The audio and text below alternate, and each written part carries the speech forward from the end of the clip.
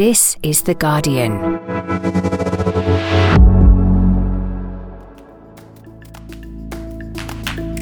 Today, has Vladimir Putin launched a gas war against Europe?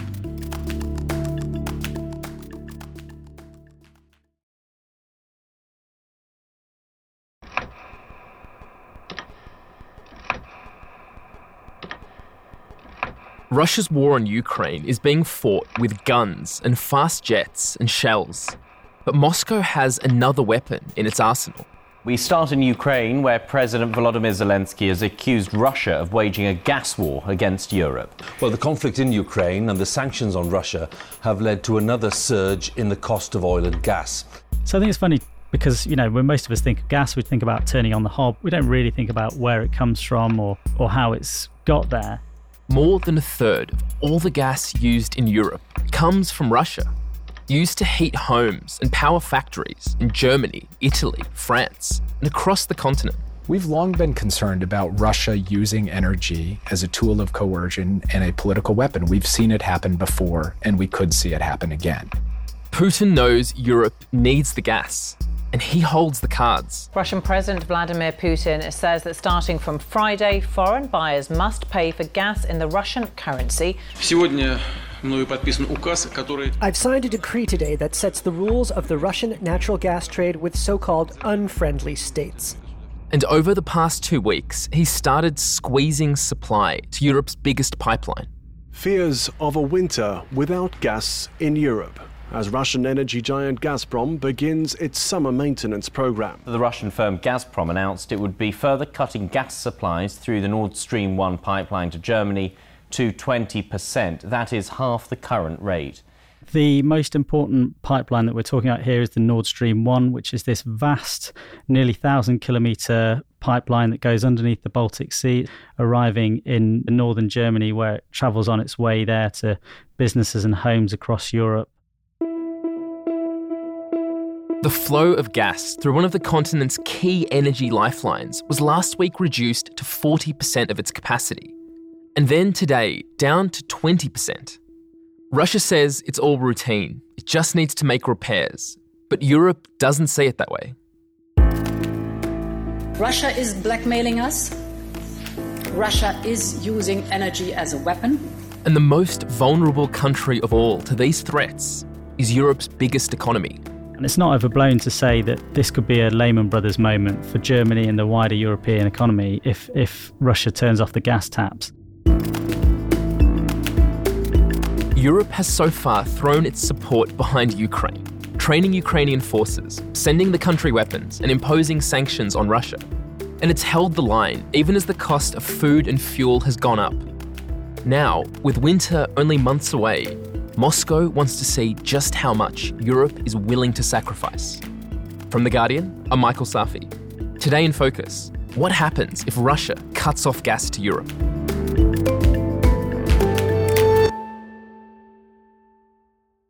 Alex Lawson, you're The Guardian's energy correspondent, and we're in the middle of a heat wave in Europe, but what's been happening over the past couple of weeks that's got people very concerned about the winter? Yes, it seems strange to be sweltering these temperatures and be talking about wrapping up warm this winter and making every move we can to conserve our energy. But what's happened is a sort of series of energy brinkmanship moments from Vladimir Putin, turning down gas supplies to various countries like Italy and Austria and Greece, and in some cases shutting off supplies altogether. President Putin stands accused tonight of blackmailing European countries over supplies of Russian gas. In a further, wider escalation of the conflicts in Ukraine, Russia has cut off gas supplies to Poland and also to Bulgaria. Countries like Poland and Bulgaria refused to pay for their gas in rubles at the start of the war, which is a big demand that came from Russia and more specifically from Gazprom, which is the state-owned gas supplier. And when you say brinksmanship, what do you mean? What exactly has Vladimir Putin been doing and saying? He has been reducing the amount of gas that flows through the various pipelines from Russia into Europe. So not switching them off entirely, but turning it down, sowing the seeds of panic and the idea that, hey, we could turn off this gas at any moment and you'd be in a very difficult situation. So Putin said, we're hearing some crazy ideas about restricting the volumes of Russian oil and capping the Russian oil price. The result will be the same, a rise in prices. Prices will skyrocket. So, obviously we're talking about gas here, but it's important to say that Europe is trying to move away from all Russian fossil fuels, and Putin is trying to lay out what the impact of that will be and essentially scare European citizens and European governments. That's interesting because he isn't outright threatening to cut off gas and oil. He's just making this statement which Europe is reading between the lines about. Yes, and so the reason that this has come to a head this week is that key Nord Stream 1 pipeline was shut down for planned maintenance. Russian gas has started flowing again through the Nord Stream 1 pipeline after 10 days of maintenance work. But the German government has sped up efforts to find alternative sources of energy, wary that Russia might turn off the tap for good. When gas flows resumed through Nord Stream 1 after the 10 days of maintenance, they resumed at just 40% of the normal capacity. So there's a very clear message there that, don't expect normality through this key pipeline.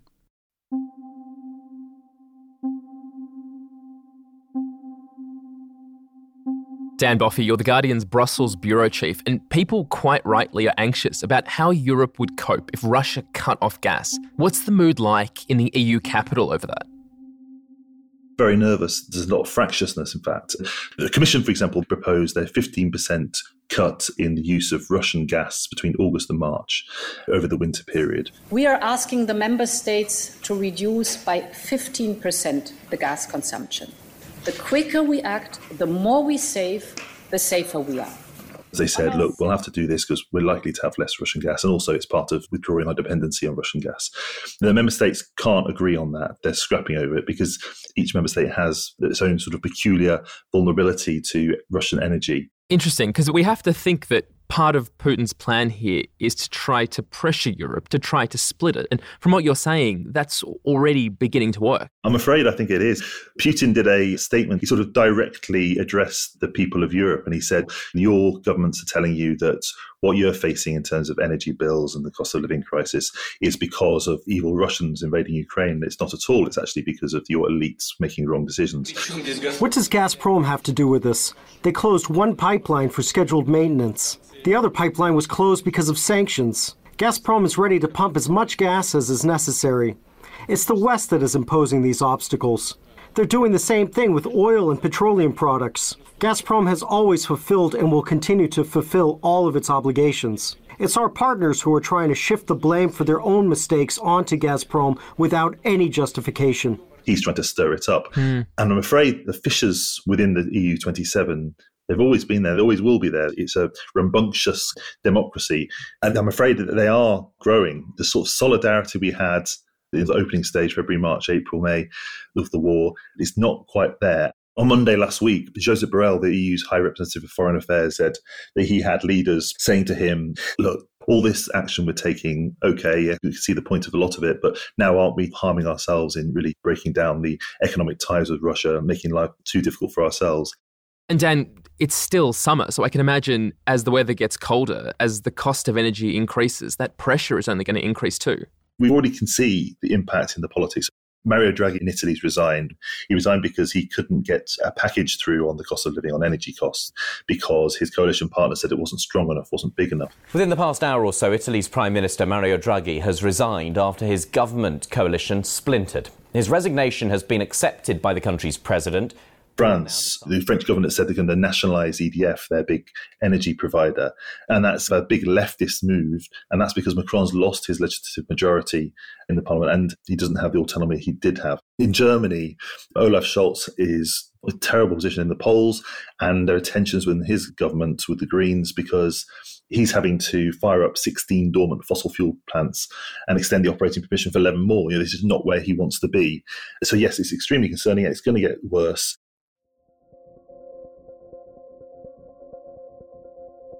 Alex, I have to admit, I was surprised to learn that Europe was so dependent on Russia just for its basic functioning, its daily life. Can you give us a sense of just how dependent the continent is on Russian gas and how they've reacted to these cryptic threats from Vladimir Putin? Generally speaking, the further east you go in Europe, the more dependent upon Russian gas the countries are because of that physical link through these huge pipelines that connect Russia into Europe. Now, since the start of the war in Ukraine, countries have been trying to reduce their reliance on Russian oil and gas as a political move to choke off the Russian economy. Countries have made some progress so far. Italy, for example, has reduced its dependence on Russian gas down to 25% to 40% of its total consumption. Germany's gone from about 55% down to 35%, and there's hope that they can cut that figure even further. But, you know, there's a practical sense that they can't reduce it down to zero for this winter. And you said that Putin had been making these threats that have sparked so much anxiety in Europe, but would he actually do it? Like, do we think he would actually cut off Europe from Russian gas?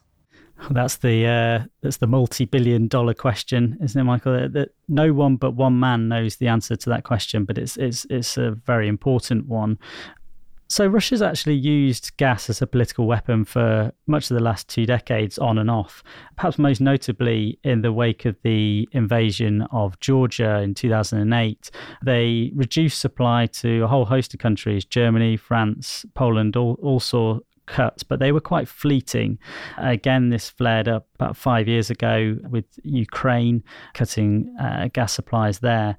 But I think one of the main reasons that Europe has sort of sleptwalked into this situation where it's become vulnerable to the Kremlin cutting off gas supplies is because supplies were never cut through the Cold War. And you can't underestimate how the fact that the gas supplies were never cut off in such a tense situation has led to a complacency right across the energy industry, right across the political sphere, that the Kremlin would never turn to this tactic. And so what happens if Putin does go there and shuts the gas off? What does that look like? So there's a principle in the energy industry whereby you protect the consumer at all costs. So the idea is to stagger it, to have businesses take the hit first, then turn to consumers after that. So what we'd see is certain businesses being given priority, things like bakeries, schools, police stations, hospitals.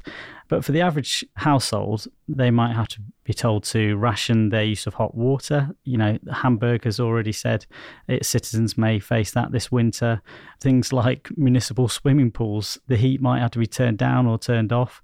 In the most extreme scenarios, there may be blackouts. So it looks grim. I think what's worth saying is that it's different for different countries. So if the gas is cut off, some of the first users to really notice this will be energy intensive industries, things like chemical makers, fertilizer makers.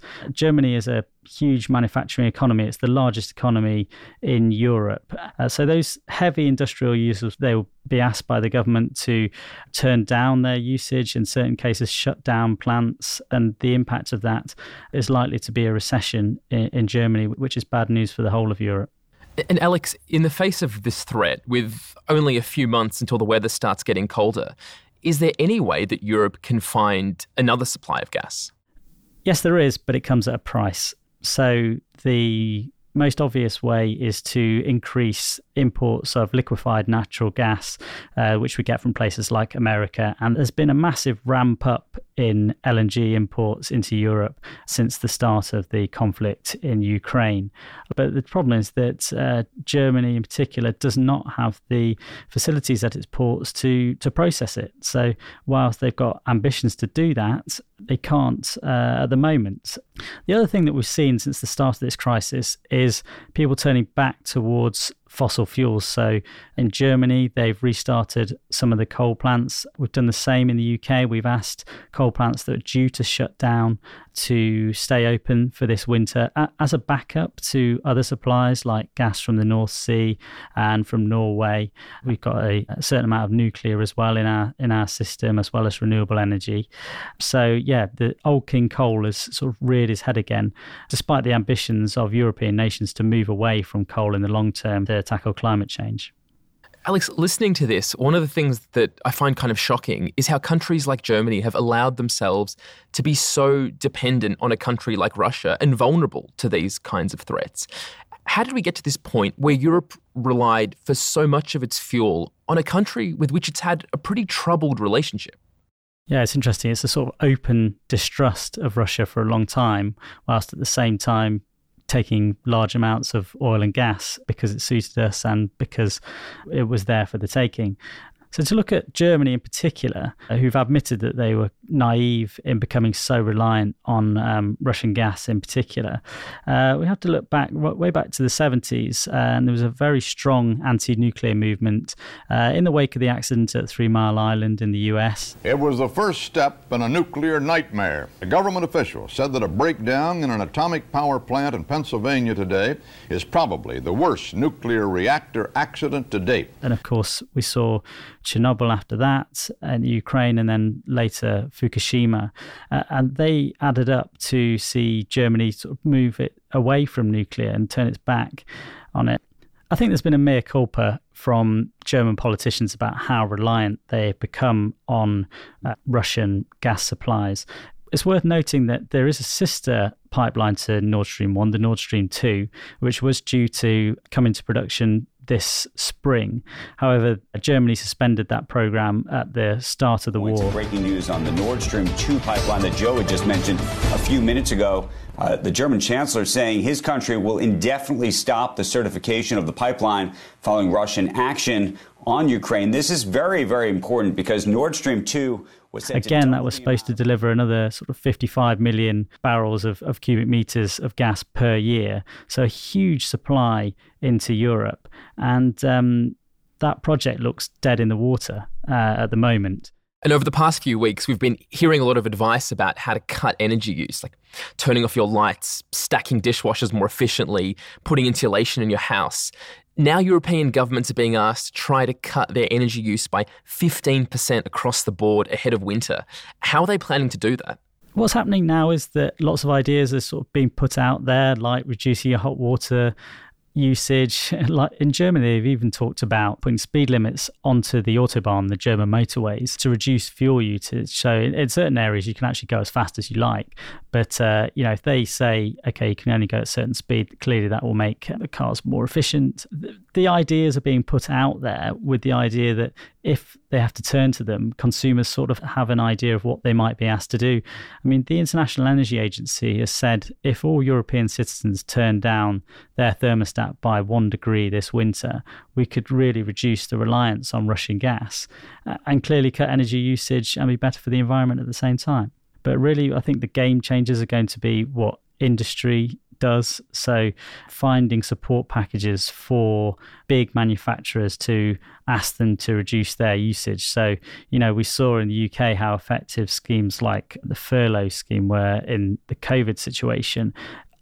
Can countries like Germany and Italy draw up economic plans to support businesses in times of hardship? And what about the UK? How dependent is it on Russian gas?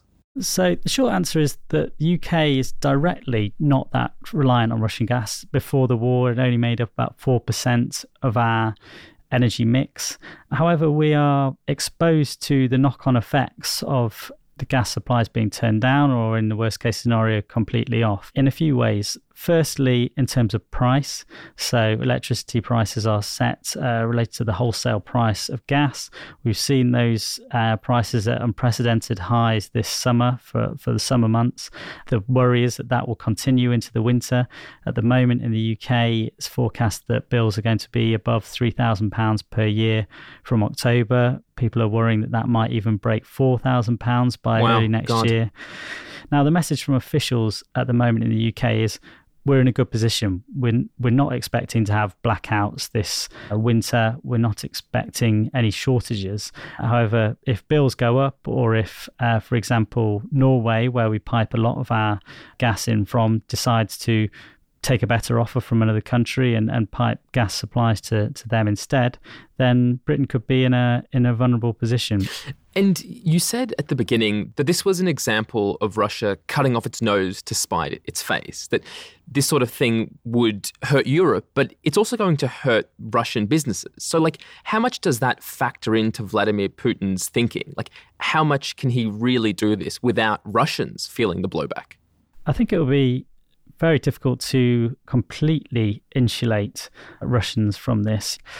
However, there's large demand for energy supplies across the world. So for oil, let's say China and India have stepped in to take some of the Russian oil that Europe has now shunned. And there's concerns about limiting of gas supplies to Japan. So it's not just Europe that will be feeling the effects of this. But at the same time, Russia can look at other options, particularly in the long term, to pipe its gas elsewhere and export oil to different markets. Coming up, will this be the crisis that finally weans Europe off of Russian energy?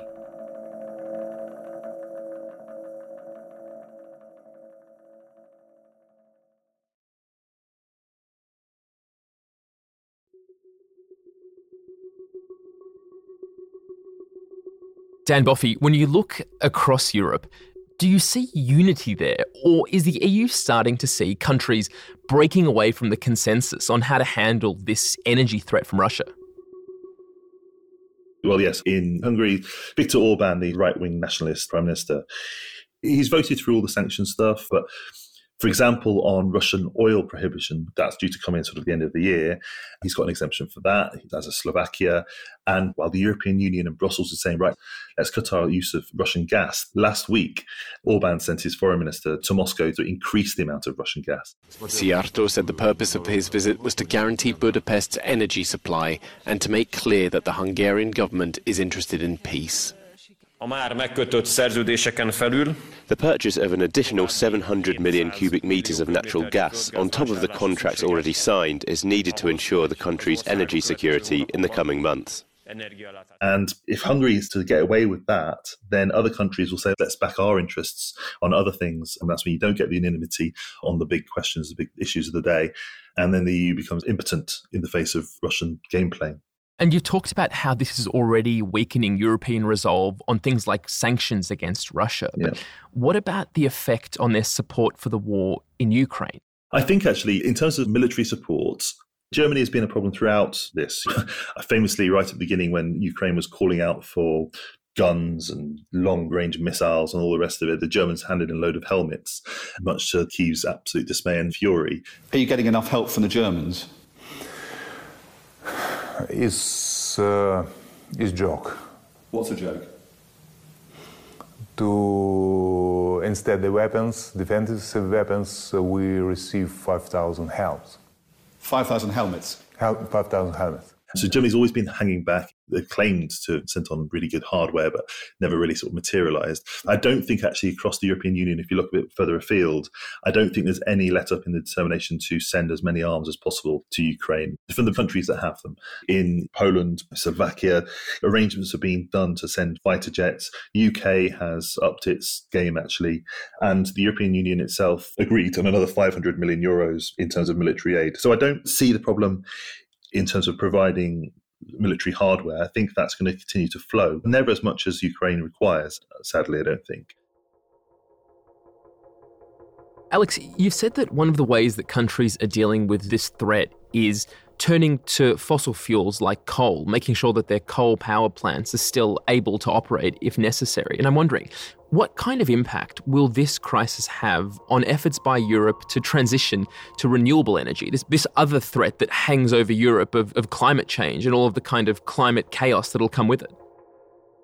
It's absolutely fascinating because I think there's a possibility here that we might take one step back and 5 steps forward in the climate transition as a result of this. You know, people on the street are now talking about energy supplies. People are understanding how the industry works and starting to think about energy security, which is a massive phrase in political circles right now. Is, you know, can countries rely on their own sources of energy that they solely generate themselves?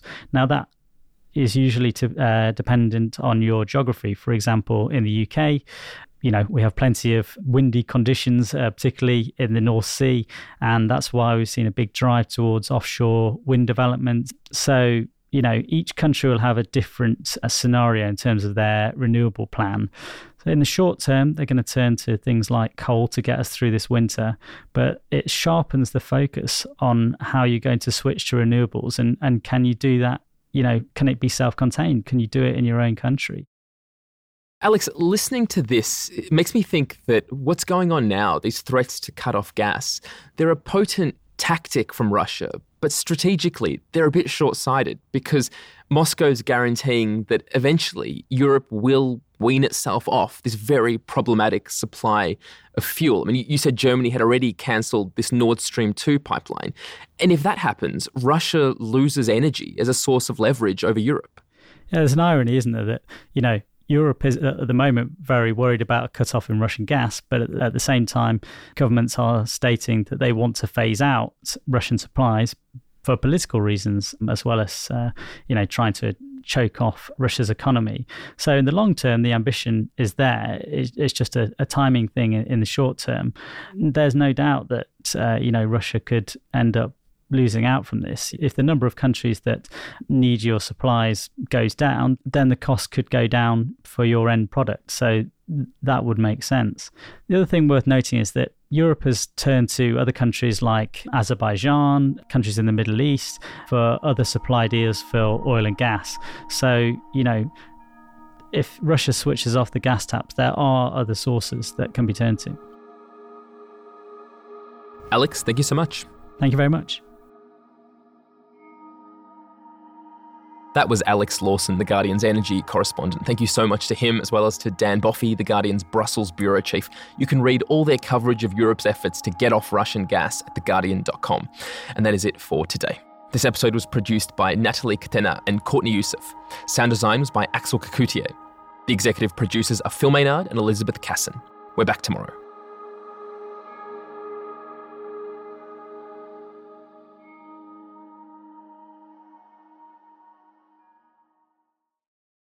This is The Guardian.